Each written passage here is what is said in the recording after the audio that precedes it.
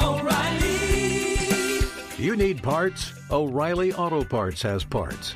Need them fast? We've got fast. No matter what you need, we have thousands of professional parts people doing their part to make sure you have it.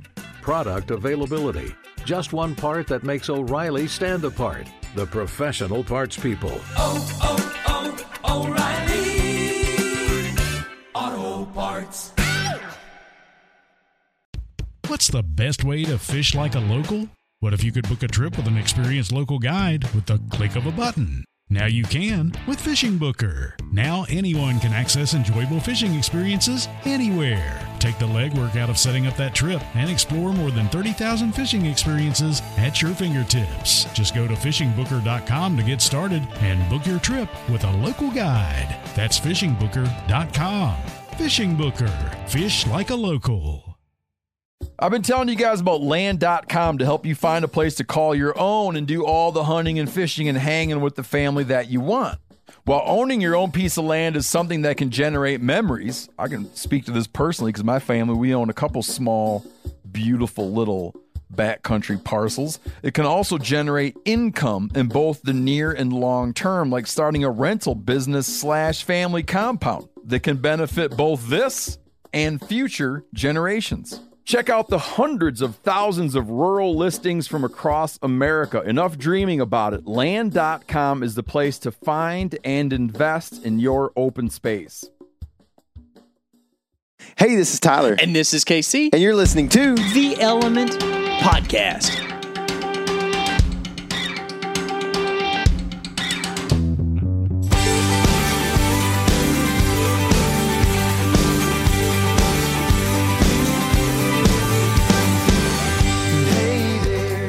What's happening, all my woods people? It's beginning to feel a little bit like fall in most parts of the U.S. right now. Winter in some places. It's winter in some places. Here it feels like fall at 87 degrees or whatever right. it is. You know, it's like nice balmy fall day. Oh gosh, dude, it has been some kind of humid lately. You know, apparently it rained a lot while I was in Nebraska. It did. So it's still in the ground, but it's coming out as the sun heats it up. Yeah. It's coming out of the ground. It's like a back to Eden type thing we got going on here where the mist comes up from the ground and waters the plants, you know? That's what we got going on in East Texas. Yeah, that's fun, man. I'm ready for like one of those days where it's not, 87 and still muggy. Mm-hmm. It's like 87 and like you're like, ooh, crispy, Nice. Yeah, I've got some chapstick here laying out, getting packed up for the elk hunt. Yep. You don't really have to use chapstick in Texas until maybe like one January day. Dude, That's it. The issue with living here where we live is like you go other places to hunt and you're like, you smile and your lips break in half. You know what I mean? It's like, what we is are not going conditioned on? to that at all. No, it's bad news. So, dude, I'm definitely ready for it. I'm appreciative of this like cooler weather, but I think where we're heading in the next, few days is going to be a much different story. And so I'm a little bit worried. Dude, Mike Hunsucker has been posting stories and stuff, it looks so cold in Colorado right now. It's like 20 degrees. I know, snow coming down. That's good. Okay, couple things, though, for us. That means that water is not going to be an issue. We're going to be able to find water everywhere we go, which might deconcentrate the elk, which I don't think it's been super dry, so it's not that big of a deal. But two, it's going to possibly push elk down out of the high country. And then three, it's going to make, sign pretty readily available if there's still snow on the ground in some places. If there's tracks in that snow, we know those elk have been in there within the past week. Yeah, and if there's tracks that are that were produced in muddy areas, that's because the snow melted or whatever, and it's been in the past few days. So I think it sets up good for us because it seems like to me everybody loves cold fronts, weather fronts, all that kind of stuff for hunting, but really the backside of it's where it's at. Like when the snow's coming down, think about Iowa last year. When the snow was coming down the first day, we didn't have a great hunt. But the next day, Rage.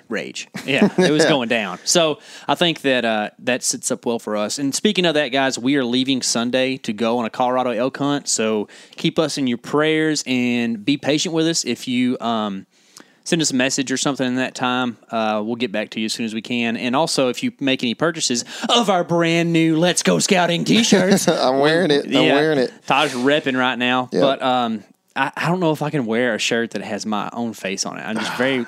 People probably can't tell If you it's wear me. it in comedy, then it's good. But if you wear it in...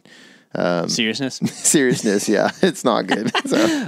But anyways, those new shirts are out. If y'all like them, go make a purchase and support us. We really appreciate that. But like we said, we'll be out of pocket for about a week or a little more. So we'll get all that stuff taken care of when we get back. But speaking of getting back, you just got back from Brasker, yeah. And so people don't know like the rest of the story, I guess. Paul Harvey.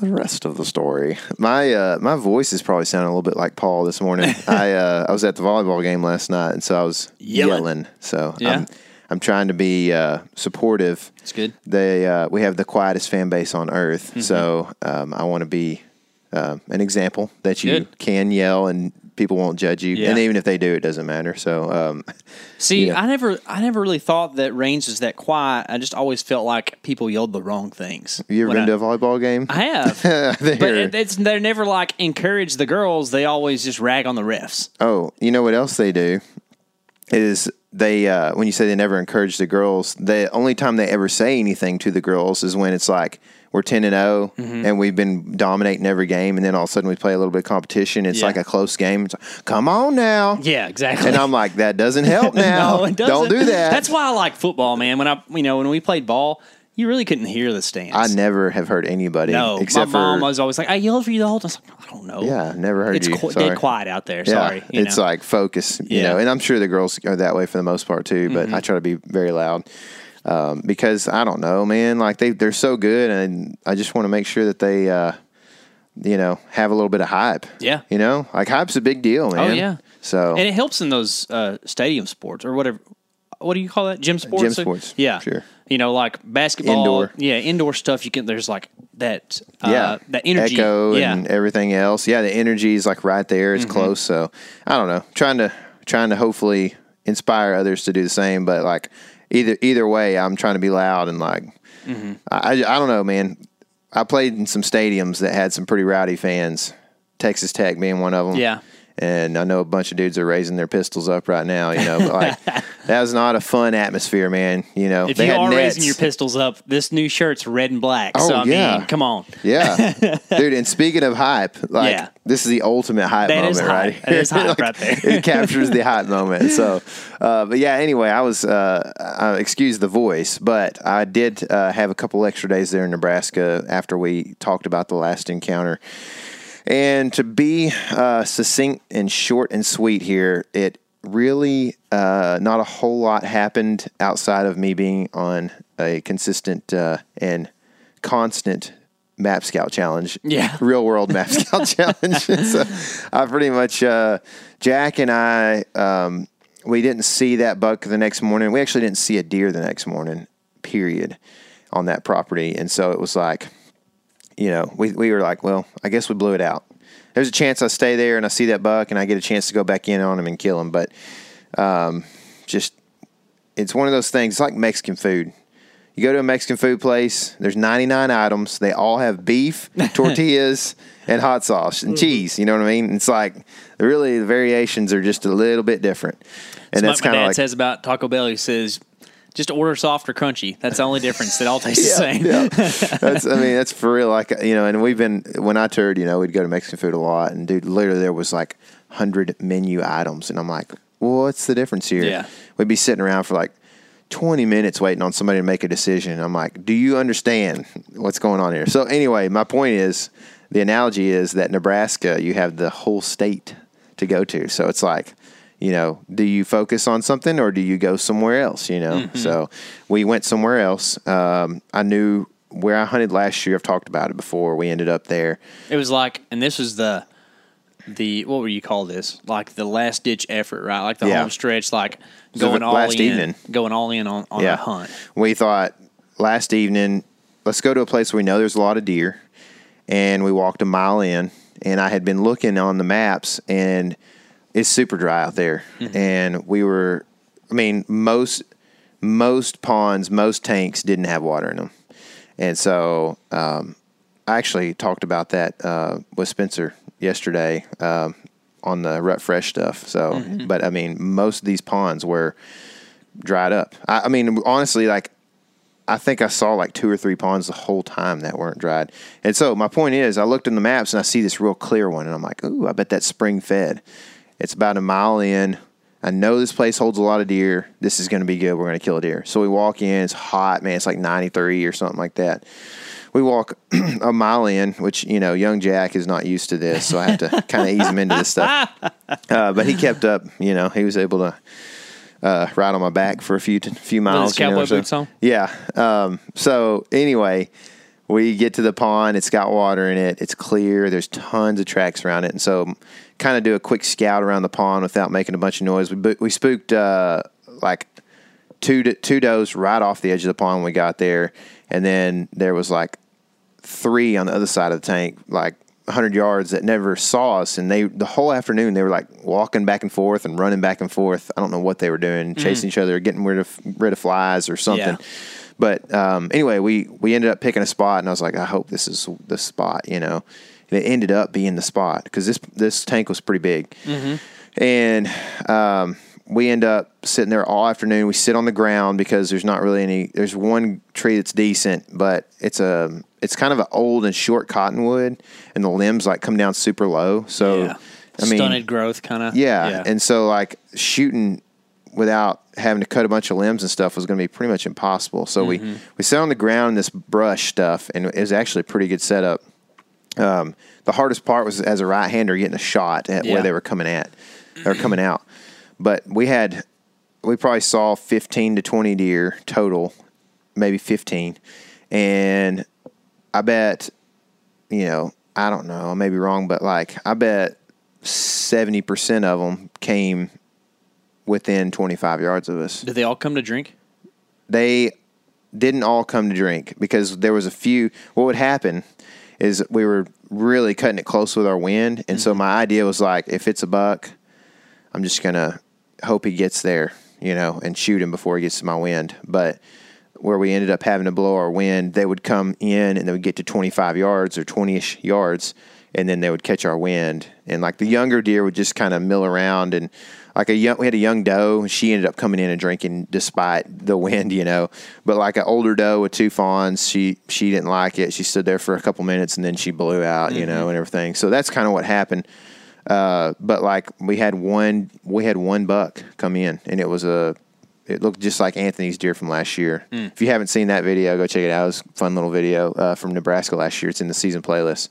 But yeah, so that was the only buck we saw. He ended up at 20 yards, and you know, could have smoked him, but I just decided I didn't want to really, you know, it was hot, dude, and we're a mile back. Yeah, I just didn't want to deal with bugs and cleaning a deer and all this stuff. Have to go a mile back to get the cart, drive or walk a mile in with the cart, take this deer out. Pretty rugged country. Do you have to take him out whole in Nebraska? You know, that's a good question, but we were going to take them out whole. Yeah. So we brought the pack in case of a certain situation. I was going to actually look up that rule to make sure, but if it was worked out better for us to just pack them out, then you know I was going to do that if it was legal. So, but that's a pretty cool rule that some states have where you can't quarter up your deer. Yeah, really, guys. Man. Well, I guess it's worth the off chance.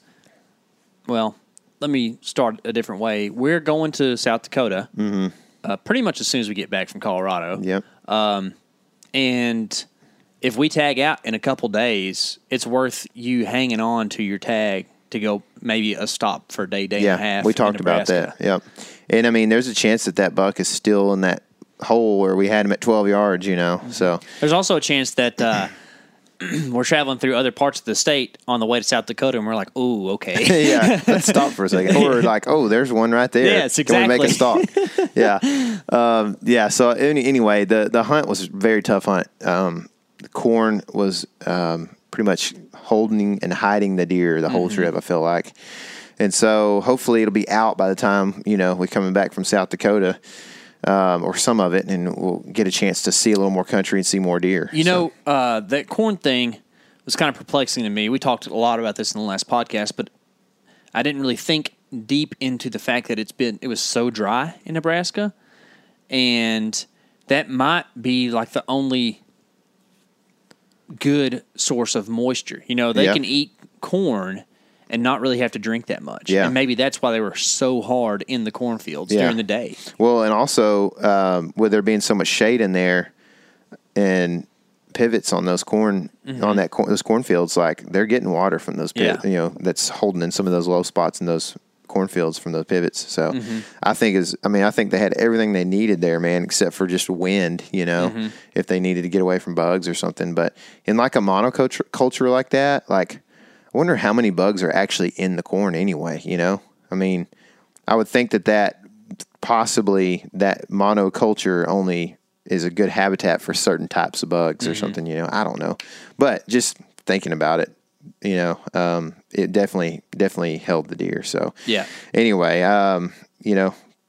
that video, there's actually, I'm going to have 2 videos from that series, the one with the big buck and then just kind of the rest of the trip and some cool footage of just, deer and strategy and stuff like that. So that one will be much shorter, but hopefully, I'm thinking, we haven't really talked about this, but probably while we're on the elk trip, that first Nebraska video will come out. So definitely go check that out and subscribe if you haven't. Also subscribe to the podcast. Hey. If you haven't, if you're listening for the first time and you like Bill Winke, we have Bill on about quarterly. So we like that guy. He's hard to beat, man. Yeah, he's a very knowledgeable dude, very humble. And so with that, I guess we will just go straight into this conversation and hear some good tactic from our friend Bill. All right, now on the phone is Bill Winke with Midwest Whitetail. Bill, have you been doing any fishing this summer?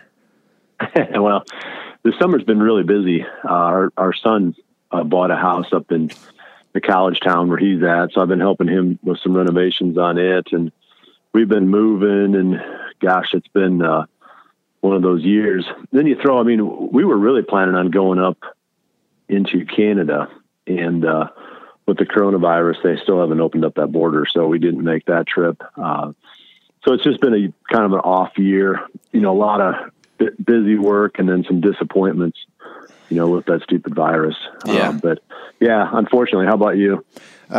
Very little, really. KC, same boat. I haven't even left the state. So we had a son in March, and which is a great blessing, of course, but really limits your travel.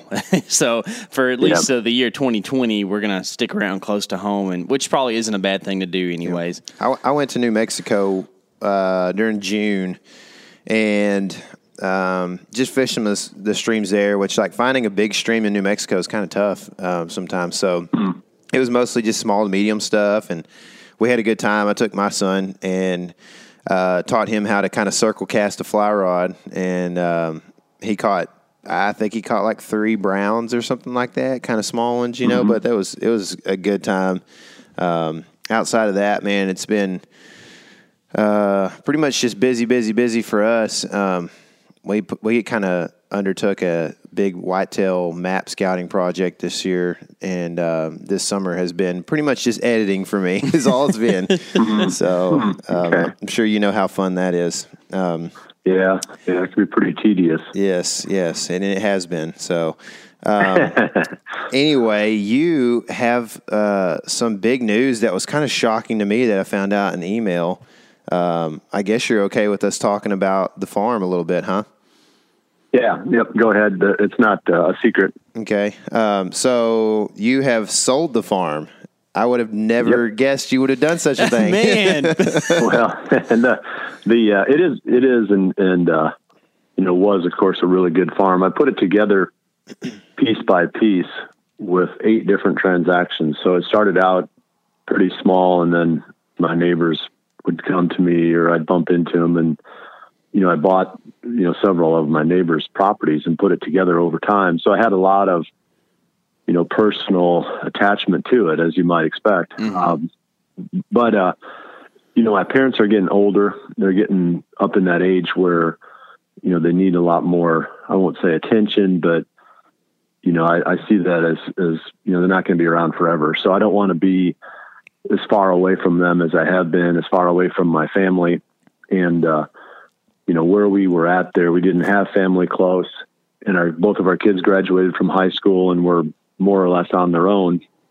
And like I said, our son even has his own place now. So it made sense timing wise to move closer to my parents.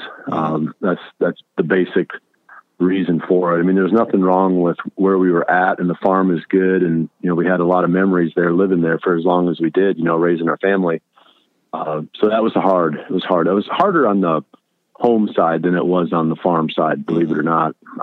I do. Because you'll find that out too. Yeah. You have so many memories, this happened here and that happened there, and it's just, that's the hard part. Yeah. But, from just being able to replace that farm someplace else has been a challenge. So I'm kind of still looking, still trying to find that, ideal piece of land back up closer to mom and dad. So I've got a lease there. I'll be hunting some permission ground, and there's a bunch of public land in that area too. So I'm just going to hunt different types of properties and, keep my eyes open for something that really grabs my attention, from a purchase standpoint. Sure. But, I just figured if I'm going to be spending so much time every year in the field, and why don't I just, find something closer to them so that, I can see them more often. Yeah. Does that mean that in the year 2020, you're going to have one less archery tag than you usually do? Yeah, that's right. Really? Yeah. Unless I buy something. Yeah. That's been,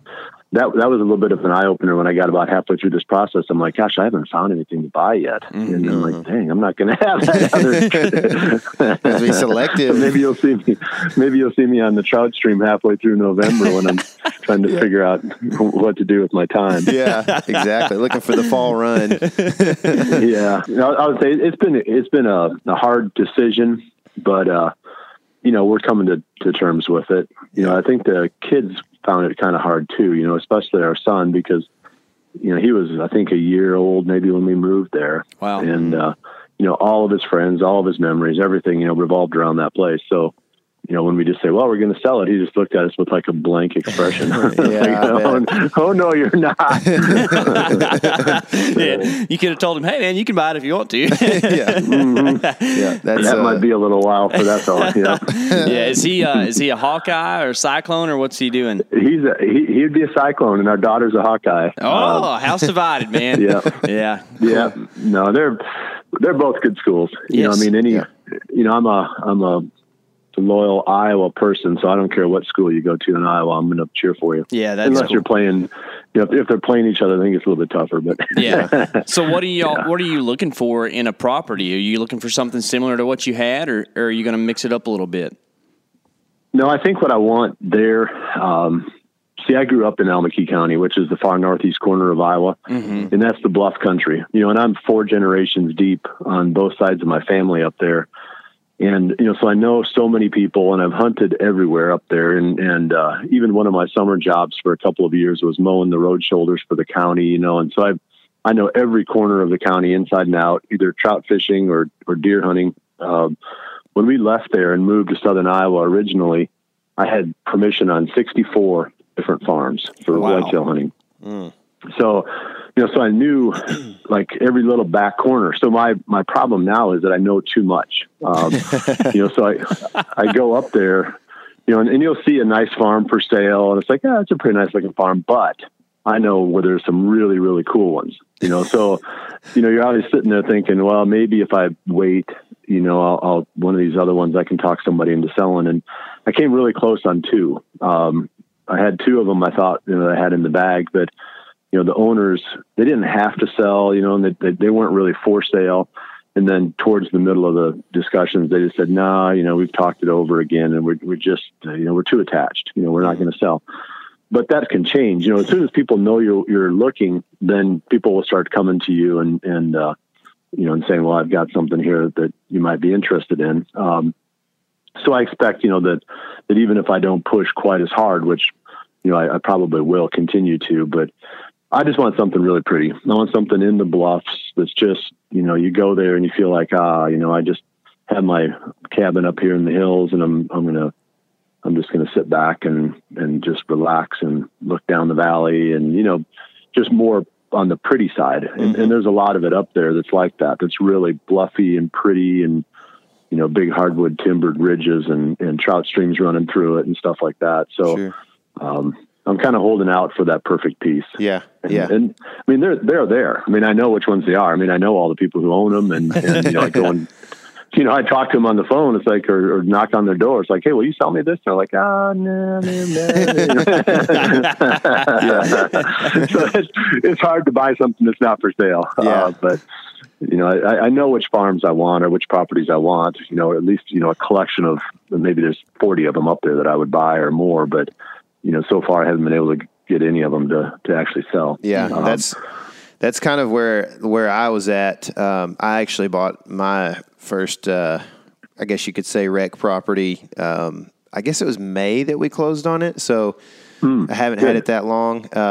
It's much smaller, 30 acres, but it was one of those deals where, like, we were about to build a house. We were like 4 days from closing on a construction loan to build on the lot that I had, and had, same thing. I'd been putting feelers out and ended up kind of just through the grapevine, ended up, this guy didn't want to sell it to me earlier in the year or about a year and a half ago. And I found out he was possibly wanting to sell it. And so, just came about it, but it was kind of, I'm in the same boat. Like, I didn't just want to buy anything out there that was, 20, 30 acres, right. Because I grew up around here, and I know that there are areas that are there's very much pockets of decent bucks. There's pockets of lots of deer with little, maybe, I don't know how you would say this, but like little smaller genetics, maybe,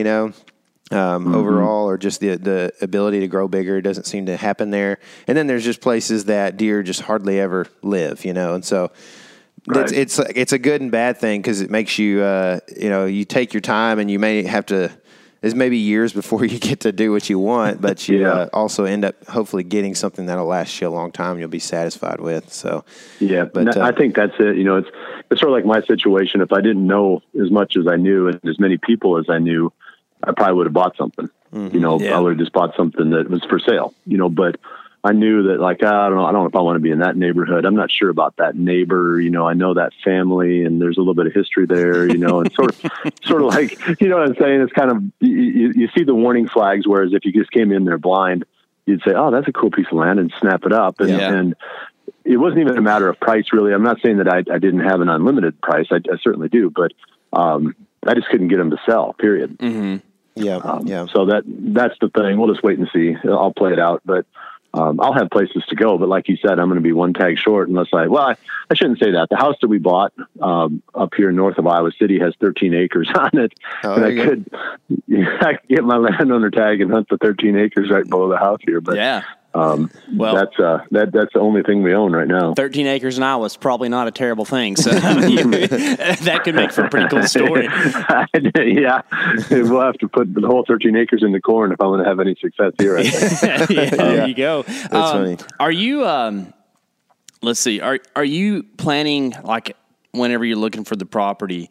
Are you looking for that, the beautiful place and expecting that you can grow the type of bucks that you want to shoot there? Or are you looking for, certain regions, since the area so much, that are going to be, perennially a place where big deer live?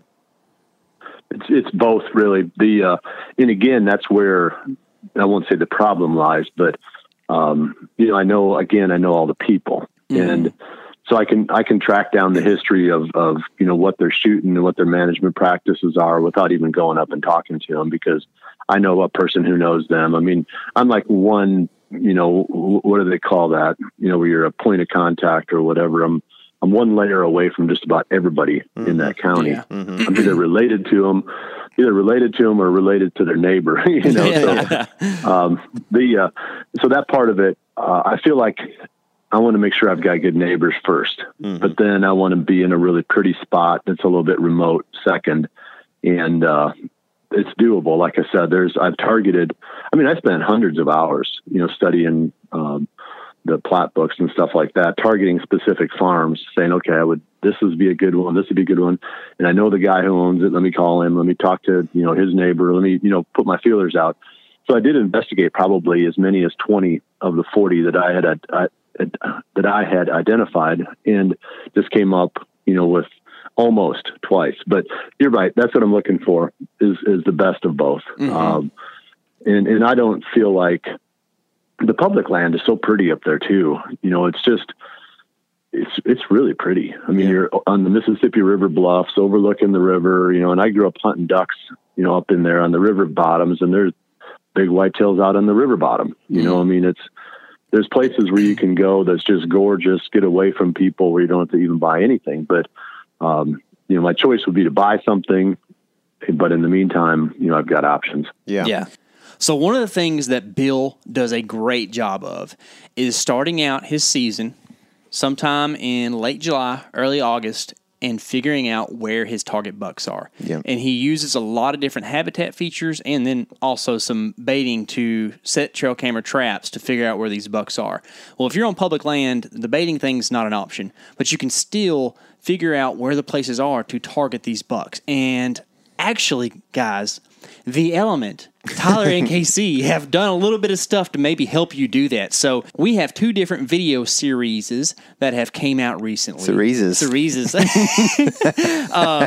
Map Scout Challenge, which y'all have heard of. And then the new one for us is the Public Land Hotspots, which is, if you wanted to boil it down, the Public Land Hotspots is like a very condensed version of Map Scout Challenge, right? We get on the maps, we get on OnX Maps, we show you the stuff on the phone, how we're like breaking this down mentally, and kind of show you the different places that you can find by map scouting to go and find a target buck. Yeah, and like in Nebraska this past week, OnX was like a huge part of the game. I honestly, because of the fact that we couldn't find deer because of the corn and that kind of thing, like we talked about, I spent 6 days on OnX. Like, it was ridiculous, how much I was thinking, man, my data's almost over, and this is like September 3rd, for the month. So it was like, it was difficult, but it was like a Map Scout challenge every day. And I was trying to put those habitat features together, the things that we talk about, fence crossings, feeder creek crossings, looking at trails in the aerial and that kind of thing, and trying to make all this work and make sense on the map.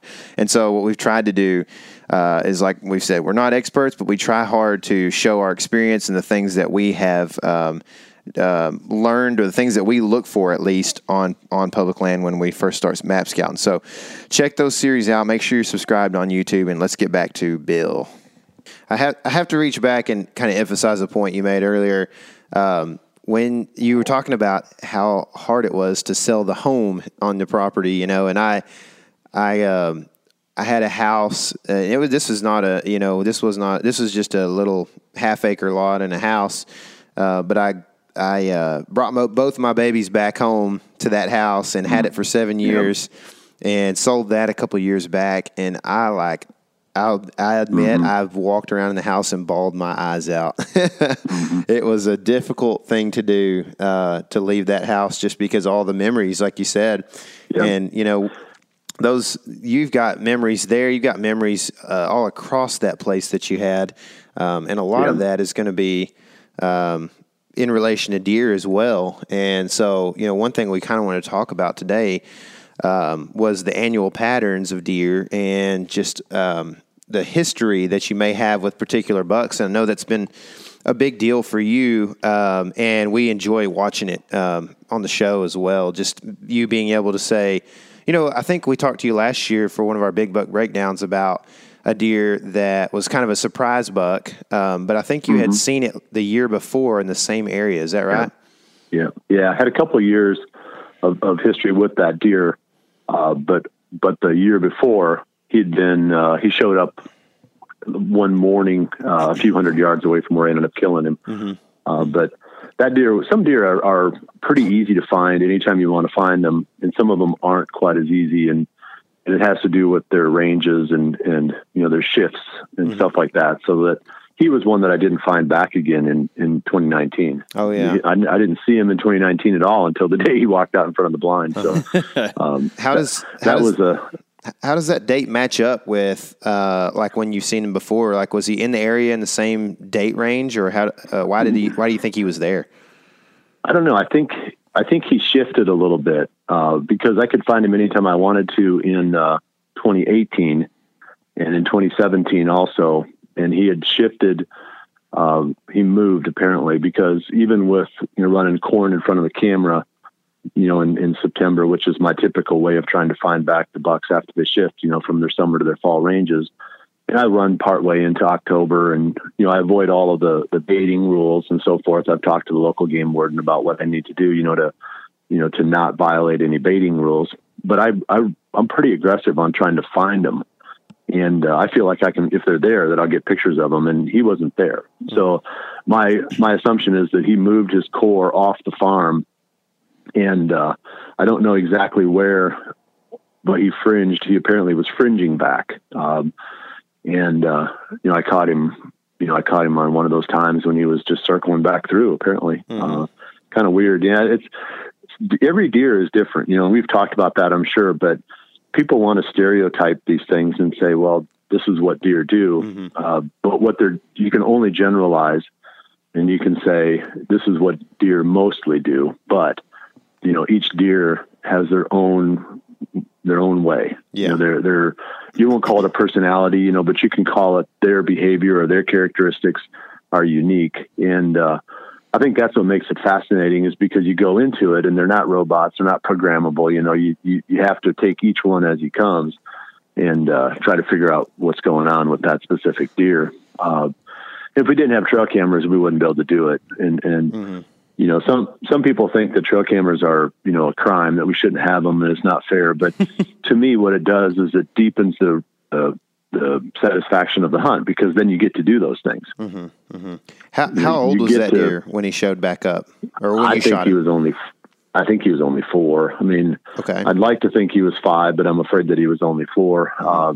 If he would have been on there religiously and he'd have been on the camera on the farm, and I knew that he was there, I think I'd have let him go. I'm not 100% sure, because I wasn't going to sell the farm at that point. That's a whole different story about how that happened. It wasn't for sale. It wasn't like we were listing the farm or anything like that. It's just a realtor brought me a buyer and said, "Hey, would you be interested in selling?" And I said, "Well, at some point we're going to, and the best time to sell is when there's somebody that's sitting there with cash, So, yes. I wasn't planning on selling it. So it's not like I was trying to clean out, the best deer, before I moved on.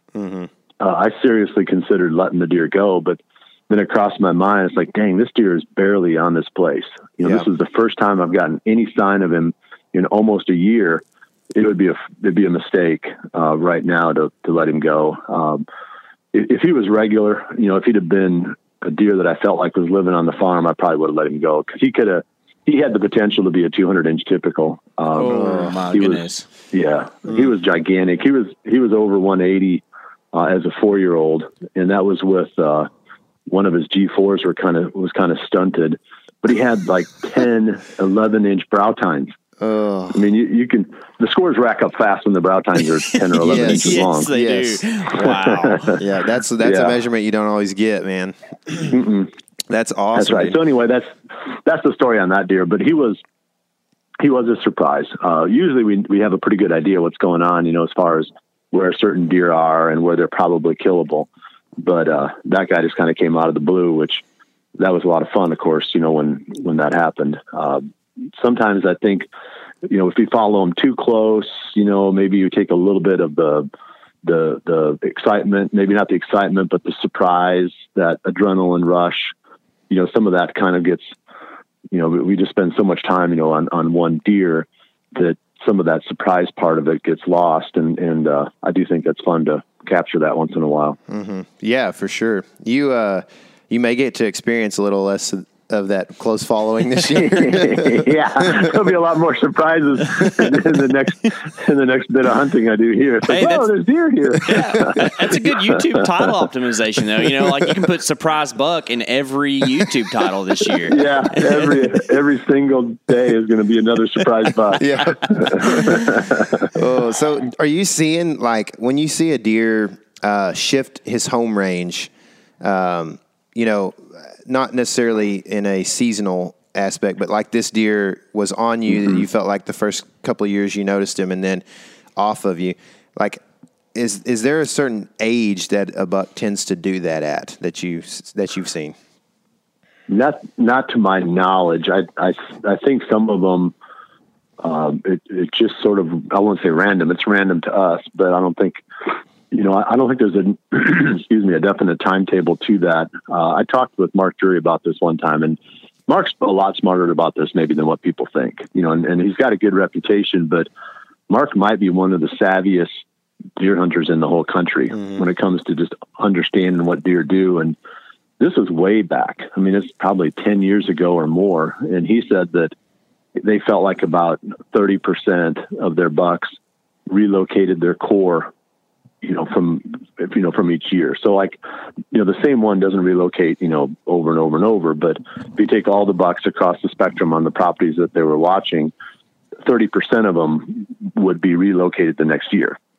So that was his number. And I don't know for sure, based on my experience, if I agree or disagree with that number, because I haven't tried to add it up, but he actually spent time actually putting numbers to it. And he felt like, just under a third of the bucks would relocate their core, whether they relocated it off the property or just to a different part of the property.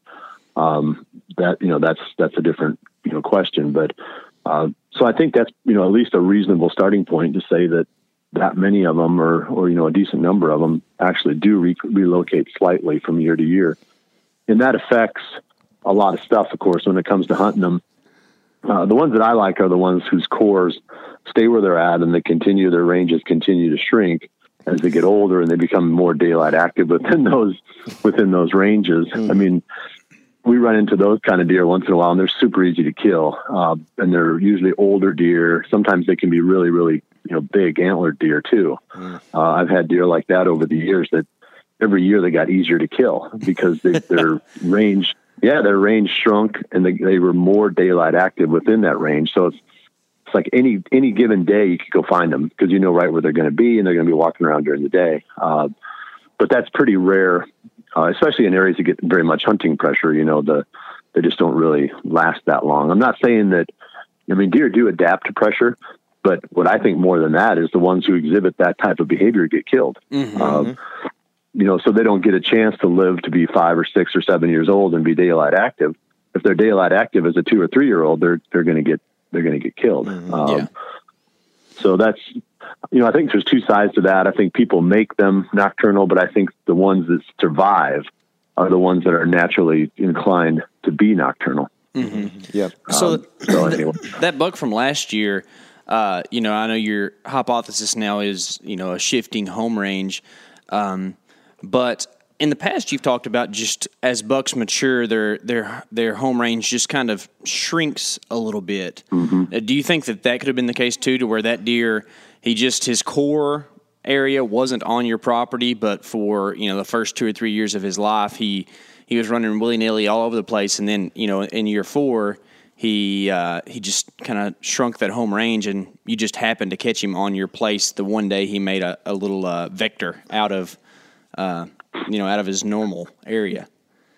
I think it's possible, but normally what we see is because if he was 4, like I suspect, he could have been 5, but he would have had to have been an awfully big.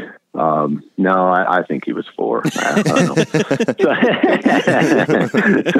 So anyway, I'm not going to excuse myself on that one. But if he was only 4, that's usually before that home range shrinking starts to take place. I usually see that around, like 6.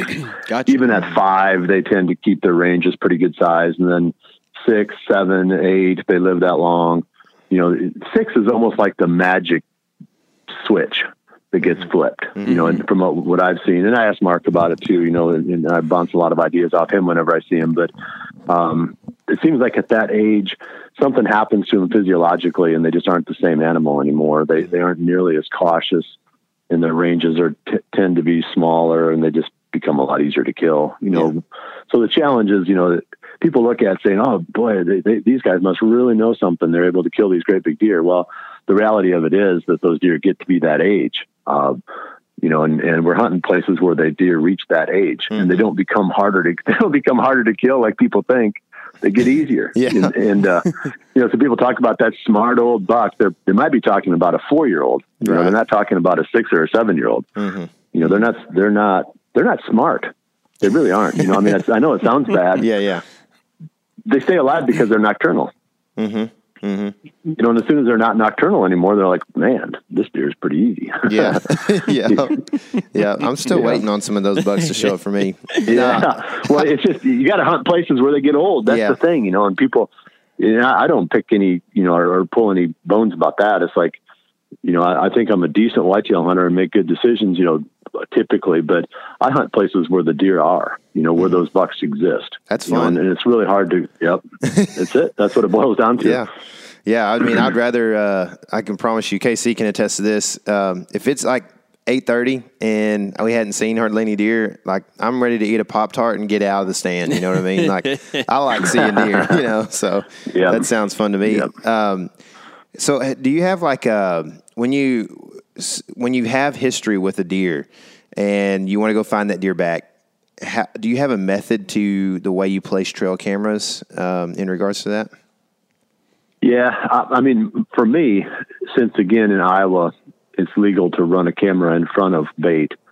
I tend to fringe what I think are the various core areas on the property. So like if I look at it and say, here's a block of timber, there's probably, there's got to be some bucks living in there. I don't go in there. I'll find the places on the fringe of that where I could put a camera and a little small pile of corn in front of it and just try to pick off, whatever's coming out of there. So I break the farm down into a lot of different, quote unquote cores. Like maybe every single wooded ridge would be a potential core, for a buck. So I don't look at it from the standpoint of saying, well, I have to have a camera for every 20 acres, whatever the, some magic formula. It has more to do with just the way that the land lays and the way that I feel like the deer use it. Then I try to figure out, okay, is he in this area, which is a potential core? Is he over here, which is a different potential core? Because there's certain places they won't live, so why bother even messing with it? And there's certain places where, that they spend a lot of time, they bed on ridges and, there's certain, you can identify areas pretty quickly where, a deer can possibly have moved to, and then I just fringe those areas. I like being able to get in and out, even if the deer know that I'm there, without impacting. So that means I've got to stick with fringes, where I could drive a tractor, or I can drive a truck, right up to the edge, step out, check my card, change, whatever, and then move on. And the deer go, it's just, that's just Bill out checking his food plots. They aren't offended by me doing that. So those are the locations that I pick. And I have, probably 25, 30 camera locations, on that farm that I use pretty consistently. And I felt like, if I hit all of those, I could tell almost, every single deer that was on the place, because they're going to emerge somewhere. And when they emerge, I've got a camera and a little pile of corn there to grab their attention and get a picture of them. And I think the key to that, and we're getting sidelined, but really quick, some people will run in states where it's legal, they'll run bait in front of the camera, but they'll use so much of it that they change the behavior of the deer. So then they're like, I didn't see anything there for 4, 5, 6 days. And all of a sudden he was there every day. Well, that's because he's there eating your corn.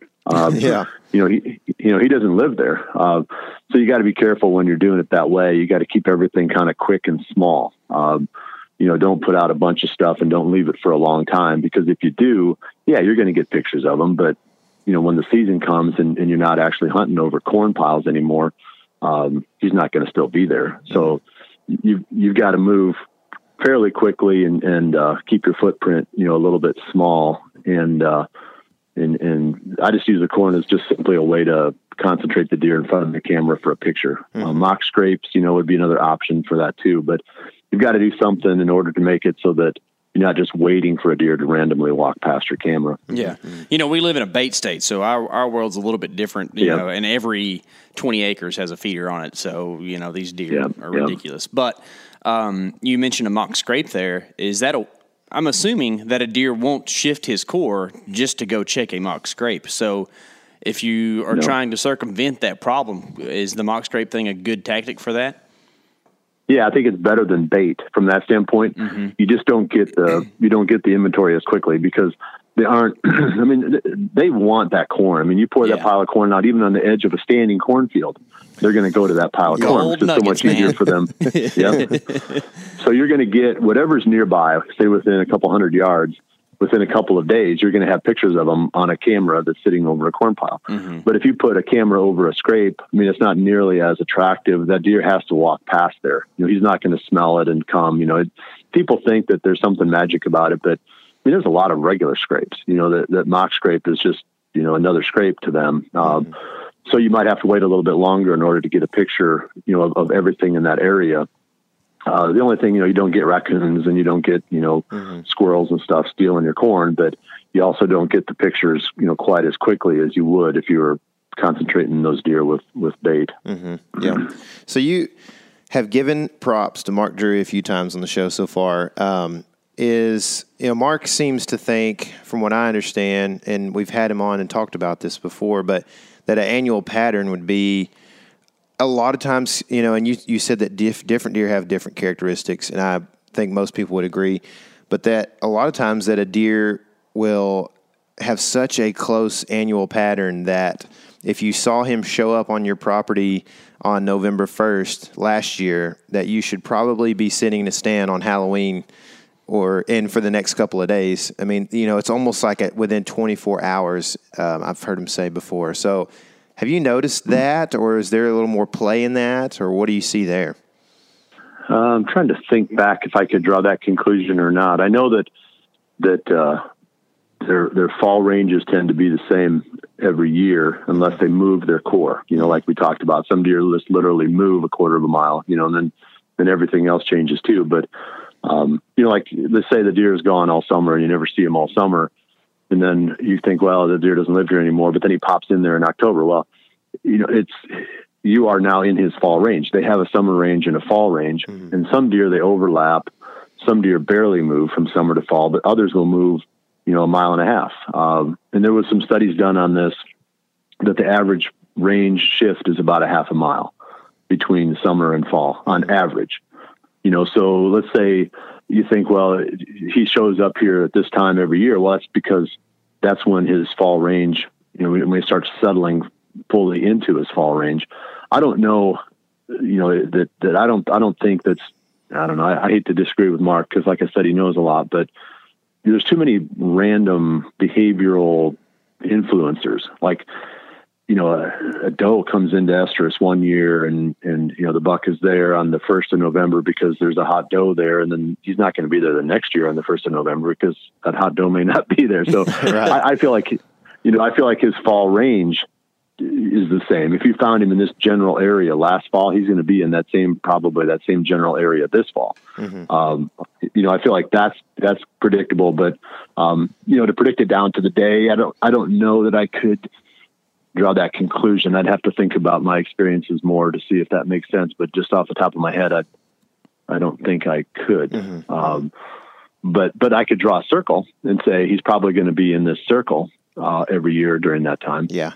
Would that depend on like a cold front or something like that, maybe? Or yeah, it could be. It could be the fact that he was just more active, you know, within his fall range, you know, at certain times. You know, I feel like there are definitely some prime days, you know, so the 7th, you know, you might say, yeah. Don't you love November 7th? Yeah, I really do. And then the other thing I'm really starting to gain more appreciation for is that last cold front in October, you know, wherever that falls, whether it's the 23rd or the 28th or whatever it might be, that really kicks them into gear too. That you don't want to miss that one. That's a really prime time. Yeah. Yeah. I actually shot a deer on the 7th, a buck last year on the 7th. So, it's not a bad day, man. Yeah. And my buddy did too. Our best buddy in Kansas, he smoked a deer on the 7th too. They shot deer the same day.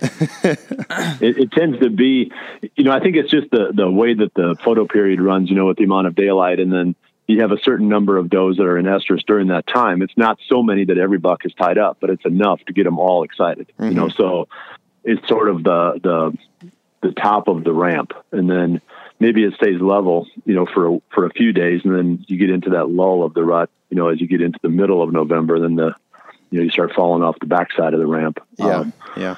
But I have a question for you that's kind of specific here. If you have a deer that is on, say you've got a couple trail cameras out on a few hundred acres, and a deer shows up, say 3 or 4 times throughout a couple of months there, from about November and through November and December. He's there 3 or 4 times. Do you consider that you're close to his home range, or how do you feel about your chances killing that deer the next year? I think that you are on the fringe somewhere. You're on the fringe of his range. I mean, my experience is, if you find, I always try to find their core with the camera, and I'll find the deer at like 10:30 at night or something. It's like just about every day. Well, you think, this must be where he lives. It's not where he lives, because if you were where he lives, you'd be finding him at 6:20 or whatever. You'd be catching him right after he gets out of his bed. You're on the fringe. Even if you're catching him quite regularly, you're on the fringe of his core. You might be well within his range. The range is the bigger circle that he travels, but the core is basically where he lives. I always try to find that core, because that's where he's most likely to be daylight active. The closer you are to where he beds, the closer you are to finding him during the day. So I keep moving cameras even after I've found a buck until I start finding him in daylight, because you just haven't found him yet, even though you're getting nighttime pictures of him. So it's the same thing there. I mean, if you're getting really sporadic pictures, and especially if they're not during the day, even if they are during the day, if you're close to where he lives, you're going to be getting almost daily pictures of him. I shouldn't say that. That's probably not fair. You would if you were on bait. Yeah. But yeah, then he's just going to swing past her when he gets up, and in the evening, and grab a quick bite of your corn and then move on. You can tell that you're close to his core when you start getting a lot of daylight pictures. And I just keep moving until I find that, and I think that's one thing that's a little bit different maybe about what I do than what most people do, is they just find the deer and they're like, oh, this is where he lives. Well, that's not necessarily. And so you can look at those pictures, like the first picture you get in the evening, let's say it's 10 o'clock, he shows up on the camera. Where's the first, that first picture? What direction is he coming from? That's where I'm going to move my camera. So I'm going to keep backtracking him off that first picture every evening until I'm getting into his core. Yeah. So you can sometimes it's off your property and you don't have any options there, but if you do have the chance to follow that deer backwards, you can usually find where he's living. Yeah. So one of the things that I really appreciate, the way you put your production together with Midwest Whitetail is you really kind of let us into your mind and how you, I guess, thought process these hunts, and it's really helpful. But then sometimes you just kind of have places you like to go hunt, and one of those that's a great example is like Death Ridge, which you, I guess, is been put to death per se. So let me take a little side note here. You got to have a DR2 on your new place. I know you probably already have that in working, but Death Ridge 2 has got to be out there. But the places that I'm going to be hunting are only ridges. That's the interesting thing. I mean, that country, it's like every single ridge is going to be Death Ridge. That's right. Death Ridge 1, 2, 3, 4, 5, 6, right? So, is that a situation where it just lines up to where there's a lot of bucks who are able to have a core area in a close proximity to one another? I don't know.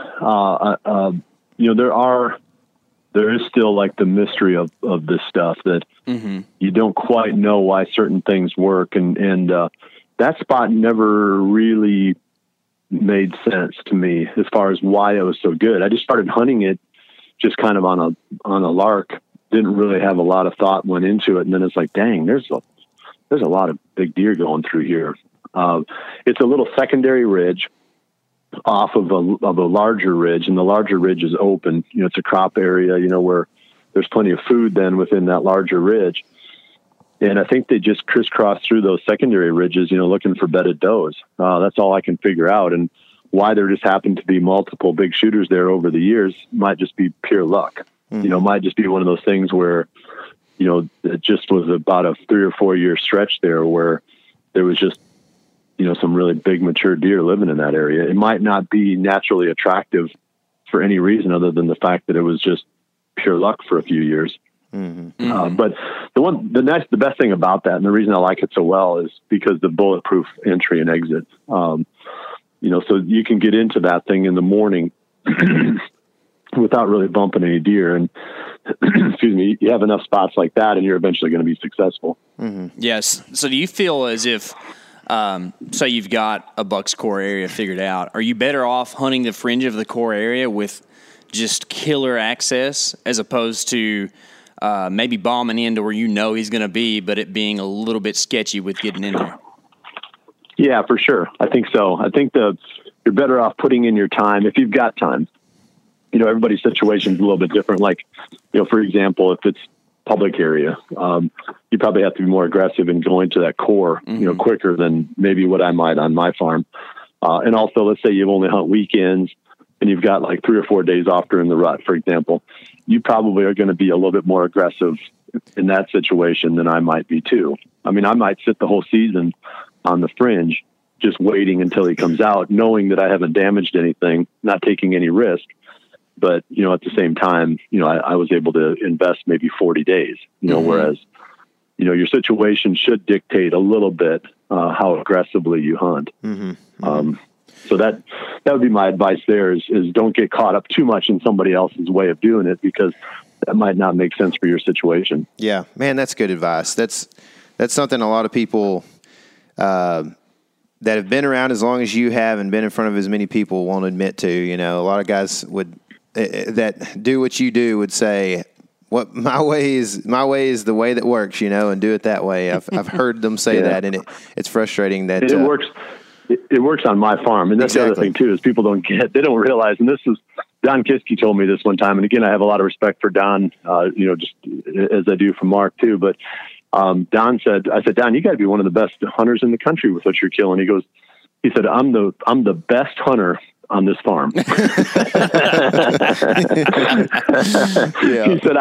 said, I really know how to hunt this farm. Did Candy know you said that? Well, maybe he didn't say it exactly like that. I better be careful how I quote him. But the point was that he's really good at hunting his farm. And he didn't step out so far as to say that, you know, I could have this same level of success anywhere that I go. You know, so I think that's the key to it too. You know, I got really good at hunting my farm. And almost to the point where I wouldn't say it took the challenge out of it, but if let's say I got pictures of a certain buck in a certain area, I knew where I could kill that deer. You know, I didn't have to really put, you know, pencil to paper anymore. I'd hunted it for 18 years. You know, I knew that if I'm just patient enough and I put my time in, he's eventually going to come through this funnel. You know, I've got the access that works for me. The wind advantage will be mine. It's just a matter of not screwing it up at that point. So that's, I think it's nice to have fresh places to hunt occasionally so that you don't get into that rut, you know, where you almost get, you know, too comfortable hunting one piece of property. Yeah. That's about to change for you. You know, you're definitely taking on something new this year. Is that, what's the plan this year? Do you have any goals, or, you know, does this change the way Midwest Whitetail will be producing content and that kind of thing? Yeah, it will for sure, because I won't have access to the property out my back door. You know, I hunted on a typical year for the past 13 years of producing Midwest Whitetail. I think I averaged about 40 to 45 days a year.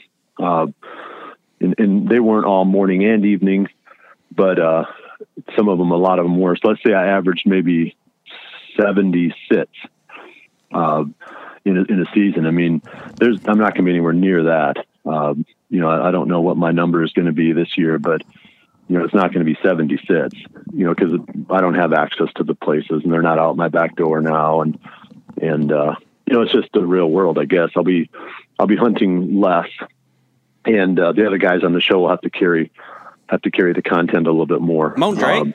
Get it done. Yeah, exactly. So no, I think that's right. Drake is going to get a lot more time in front of the camera, and we'll find people to replace, you know, my content.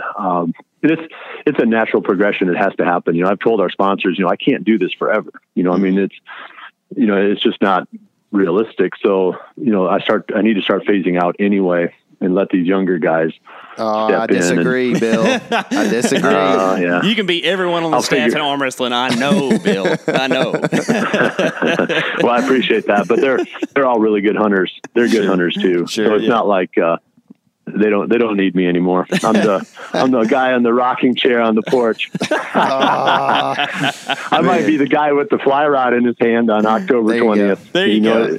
But put it this way. Here's another thing that people don't realize is that I used to hunt. Gosh, I hunted everywhere. I mean, I used to hunt Newfoundland. I used to hunt Mexico, Canada, all over Canada. I think I hunted whitetail in maybe 20 different states in like 4 or 5 Canadian provinces before I started Midwest Whitetail. After that, one. I only hunted Iowa, only hunted our farm because I had to be there in order to produce the content. And it wasn't a bad decision because the kids were young and it was awesome. I mean, I was at home doing everything that I wanted to do and I wasn't all over the place. I could be there for all their events. But I didn't get out like I used to. I got into this business because of a thirst for adventure. I'm not saying I don't love whitetail hunting, but I don't want to be so one-dimensional that I never go mule deer hunting or elk hunting or, I'm still young enough that I could even maybe pull off a sheep hunt once in my life. There you go. So I want to get back to the traveling, more adventure aspect of it before it's too late. I still love whitetail and I'll still do plenty of it. And it's just a matter of, I got so one-dimensional and I never got burned out on it. People think, oh, you must've got sick of it. I never did. But it's time for me to fringe back out and stretch my wings a little bit again. So, Gunnison, Black Canyon 2021 with us, you going? Yeah, I would do it. And actually I fished there.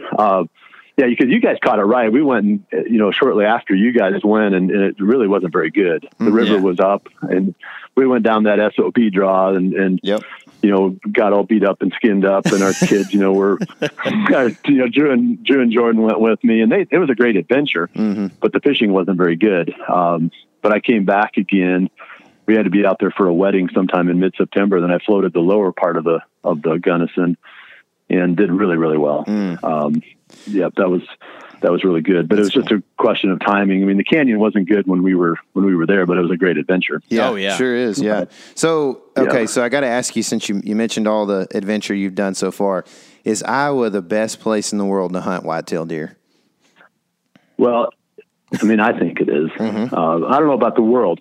Here's the question. Like somebody said, where's the best place? I said, okay, if my life depended on killing a Boone and Crockett buck, like my life depended on it, I would be someplace probably maybe in Canada, maybe Alberta, maybe Saskatchewan, and I'd be flying, I'd be flying an airplane and I'd be finding those deer.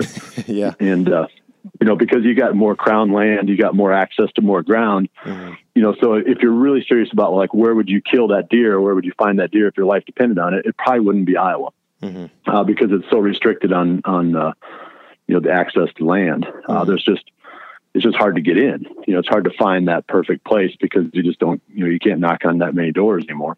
But if I was just going to say, okay, I got to kill a Pope and Young buck to save my life, it'd probably be Texas. So I think you could probably, there's so many of them down there that 127, whatever, it's like every ranch, and you can pour out a pile of corn and every ranch has got, 6 or 7 of them that are going to make 125. I feel like your odds are better in Texas of killing a Pope and Young buck than almost anywhere. But as far as like the overall experience, I like Iowa. I mean, Kansas is really good too. I've hunted there a fair amount. I just like the Midwest because, I'm a Midwestern kid. Yeah. I'm sure there's places in Montana, places in Wyoming. There's places where little pockets here and there that are better than anything I've ever hunted. But across the boards, on average, I know so many people in Iowa that kill big deer, just kids, like 17-year-old kids got, 4 bucks over 160 already, or whatever, it's really good. And I don't think it's going to get worse. I think it's going to continue to get better. It's gotten better in my lifetime. And I think it will continue to get better. And, so, I mean, there's a lot of good areas, but it's really hard to beat, this part of the country for sure. Man, it was fun being up there last year. I had a tag last year for Unit 5. It was pretty fun. I can definitely attest to that. What's the best place for people to find Chasing November, which is literally my favorite series on YouTube, and keep up with you this year and what you got going on? Well, the Chasing November, the first 12 episodes did release onto the Realtree 365 app. So if you pull, you go into any app store and you get Realtree 365, the Chasing November first 12 have already released there. And then the full 24 series will release, I believe, Monday on our YouTube channel and the MidwestWhitetail.com website. But it's, Josh Sparks is the one that's producing that. And we're literally, I sent him the voiceovers for 22 and 23 yesterday evening. And, so it's an ongoing, it's a lot of work. People don't realize how much time Josh puts into that. It's a really time consuming series to produce. And cause most television series are like 13 episodes and they repeat them. Well, some guys will spend months and months to produce 13 episodes. Well, he's producing 24 originals and, he has to do it, after the hunting season ends because we don't have the storylines, to start with until then. So yeah, it's a big project. So we still haven't done the voiceover for 24 yet. So I got to get with Josh. So, we got a couple more days, he'll edit it and then he'll send me, kind of the raw parts, how do we tie this story to this story? How do we keep, connect the various parts of this episode? So then I'll sit down and I'll create the voiceovers to connect all the pieces. And then that's how these things are put together. I know you want to be the rocking chair guy, but your narrations are top notch. Yeah. Please never stop being the narrator. Okay. It's so good, man. It's hard. It's way harder than people think. It is, people think you're just sitting there talking and it's like, cause I have to do each one. I'm sure Josh gets like so sick of it, listening to my, cause I'll do each line like 6 times, trying the different inflections, trying to figure out, okay, how do I put the correct feeling into this? Then I'll listen to it later when he drops it in there. I'm like, oh gosh, that sounds bad. It's really hard. It's really hard to do voiceover. I can appreciate that art where I never would have been able to if we hadn't done this project. Just because you don't know which words to hit. It's like you try it a certain way and then you try it another way and then you try it another way. And, then the one he ends up using is, probably the best one that he thought was there. And you listen to it and you think, gosh, I missed that one. Yeah. But cause it's not like we're just talking, it's easier when you're just talking, but when you're sitting there and you've written up a script and now you're reading the script into a voice recorder, it's not the same. You don't naturally hit the right words. Yeah. Yeah. I agree, man. I've done it before. It's difficult, but anyway, Bill, I can't tell you how much we enjoy talking to you, man. It's just always a good conversation, and there's also just so much to be learned, man. You've had some great experiences with a ton of deer and some big deer over the years, and so it's hard to beat Bill Winke for good information on how to get in close to big bucks. I think you said that you're the best, probably the best hunter on your old farm, and or you may not have said that, but that's kind of what I inferred from it. So, but I think that you probably have a lot of experience that can relate to a lot of people, and I appreciate you doing this, Bill. Yeah, no, I appreciate it, and it's been a lot of fun, and thank you guys, for including me. Sure, yeah, all right, man. Well, we appreciate it. And we'll talk to you soon. Have a good fall. Awesome. You too. Good luck. Good stuff right there from Bill. He always has just a cool angle on things, and that, that's a big thing for me, even as a public land hunter, to see you have to be creative sometimes. And, one way that we have been able to kind of hopefully help some people is showing some of our creative strategies and what we look for with the hot public land hotspots. That's a hard thing to say. Hot public land hotspots. They're hot. That's what we should. They're so throw hot. extra hot in there. Yeah, we're in Texas in the summer eating jalapenos. You know what I mean? So it's hot. But anyway, that there's a hotspot video that's releasing on Thursday this week, and we've already released 2. And so these are the one we're releasing this week is called Staging Dead Spots, and KC is going to make me explain this. But anyway, so the idea is this, that basically you've got a destination food source, right? And then you've got like brush that'll hold deer. And these two spots are far enough away that there can't be any bedding in between they're essentially in between what would you assume would be bedding is basically grazed cattle stuff. So it can't be that there's brush there, because if there's brush right beside the field, it's likely that there are does bedding right next to the ag field, especially the later in the season you get. And so that considered, that there's no pressure maybe, or not much pressure. So anyway, like creating this big dead spot allows there to be like, for instance, if the deer are bedding super close, they cannot, or they can essentially get to that food source after dark and not have to stand up until it's too dark to shoot. So if you have this big dead spot cattle pasture in between where they have to bed and where they are going to eat, then you've got deer that have to get up on their feet, or in theory have to get up on their feet earlier to go a half mile or whatever it might be to get to that spot. So you're able to assume, essentially, using this spot, that deer are going to be on their feet in the daylight. And that's the key theory. So I don't know if I do a very good job of explaining that in the video. So just take that, go watch the video, and now you'll understand it better. Perfect. So, but anyway, it's something to look for. So if you trust us, look for a staging dead spot, even if you don't understand it. So I do explain what that kind of looks like. I just don't explain that the reason it helps with the map integration. Yeah, for sure.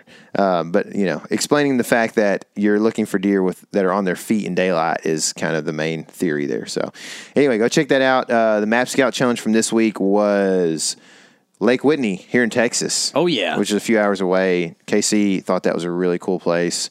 That was the first Map Scout Challenge we did, so it's very long. Yeah, and it's also you can tell we're kind of figuring out how the Map Scout Challenge goes in this video, but I think that's kind of a fun process to see too. After going all over the country doing it, kind of looking back at our home state one that we started out with. Yeah. People seem to like it. I mean, our friend Micah was like, "Man, this is some good, helpful stuff." Yeah, so, there's been a lot of the. What's interesting is we did the first video we released was Kentucky, and people were like, "Oh, you gave away all the secret spots." Yeah, I know. And ever since then, like guys be like, "I'll hunt right there. This is awesome video, guys." It's like I don't know what you Kentucky boys are drinking in that water over there, but just be nice. No, most of y'all are nice. Just a couple guys were just like, "I can't believe you gave away that spot." It's like, well, it's on the map. I kind of wonder if there wasn't like a single person creating a bunch of accounts to troll. You know what I mean? Yeah. It was weird because we haven't had any of that happen since. But somebody in Kentucky got mad and was like, just kept saying, "I'm on a hunt right there," or whatever. It's like, well, so does everybody else, I think. So, sorry you didn't have it to yourself before, but you don't have it to yourself now either. So, I don't know. It probably ain't enough people watching it to affect them anyway. But these have been, I think, helpful for some people, and that's kind of our main goal, man, is we've had a lot of people reach out, and we've noticed a lot of people in some of these Facebook groups and stuff that are really just needing some help and some guidance, that are getting into hunting and stuff, and COVID has really turned people to that. In one way, it makes it hard on us to kill deer maybe when you got a ton of pressure and people crawling all over the place, which is probably what's going to happen in Colorado.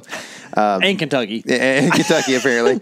But in another sense, like we've got bigger numbers. We're going to have bigger license sales, more money coming into, conservation and just keeping lands public and all these other things that we would value, and maybe even buying new properties to have more, spots for hunters. And we just have a better political influence if we have more hunters, right? So there's good and bad. I think the good outweighs the bad, and so we just kind of have to deal with some people this year, and who knows what happens next year. There may not be as many people in the woods, but hey, instead of dealing with them, help them. And that's what you and I have both been trying to do on Facebook some, So if you're new to this stuff, guys, reach out to us. We'll help you whatever way we can. And that's kind of why we did the Map Scout Challenge stuff too, not just for guys who are trying to find that extra edge, but also guys who are just trying to figure out how to go, where to go. Yeah. I mean, honestly, our ideas were that we were going to go try to find deer in spots, or deer sign. And if we find deer sign in a spot, then that could be a good spot to hunt. And, you know, I don't know how many people you might meet there, but if you're a new hunter that doesn't have a clue and you want to go try it, it ain't going to hurt our feelings. I can tell you that. Here's like the catch-22 of these Map Scout Challenge locations. There's a chance that no one shows up and actually hunts the coordinate that we give away because everyone's like, oh, everybody's going to go there. So what if you're that guy who goes to southern Missouri and goes and hunts a 155-inch 10-point because you're the only person who actually goes? I know. It's scary, dude. It's scary to think about, dude. It is. And now 10,000 people are heading that way. I know, golly. Anyway, so we hope that stuff is good for you, man, and we appreciate you listening. Hope you found some good information from Bill. I know I certainly did, and the reason we had him on, as we do a lot of our guests, is kind of selfish. We're looking at targeting a few deer this year and how we can do that better, and Bill is a good guy to have on to help us do that because he has consistent success and proven resume in that field. So with that said, guys, remember to go check out all the links, and remember, this is your element. Living it.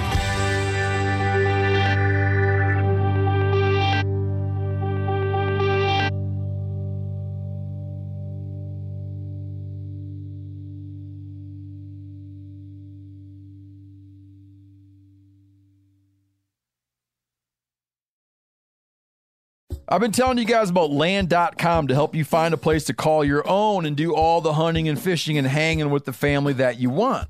While owning your own piece of land is something that can generate memories, I can speak to this personally because my family, we own a couple small, beautiful little backcountry parcels. It can also generate income in both the near and long term, like starting a rental business / family compound that can benefit both this and future generations. Check out the hundreds of thousands of rural listings from across America. Enough dreaming about it. Land.com is the place to find and invest in your open space. Clean and protect your firearms with Riptide Armory. Riptide, a veteran-founded business. It's dedicated to producing American-made cleaning chemicals and also dedicated to creating American jobs, and that commitment is embodied in every product that's bottled, labeled, and shipped from their Arvada, Colorado facility. Safe for all firearm types and surfaces, embrace the power of American ingenuity and protect your firearms with the best. Visit riptidearmory.com.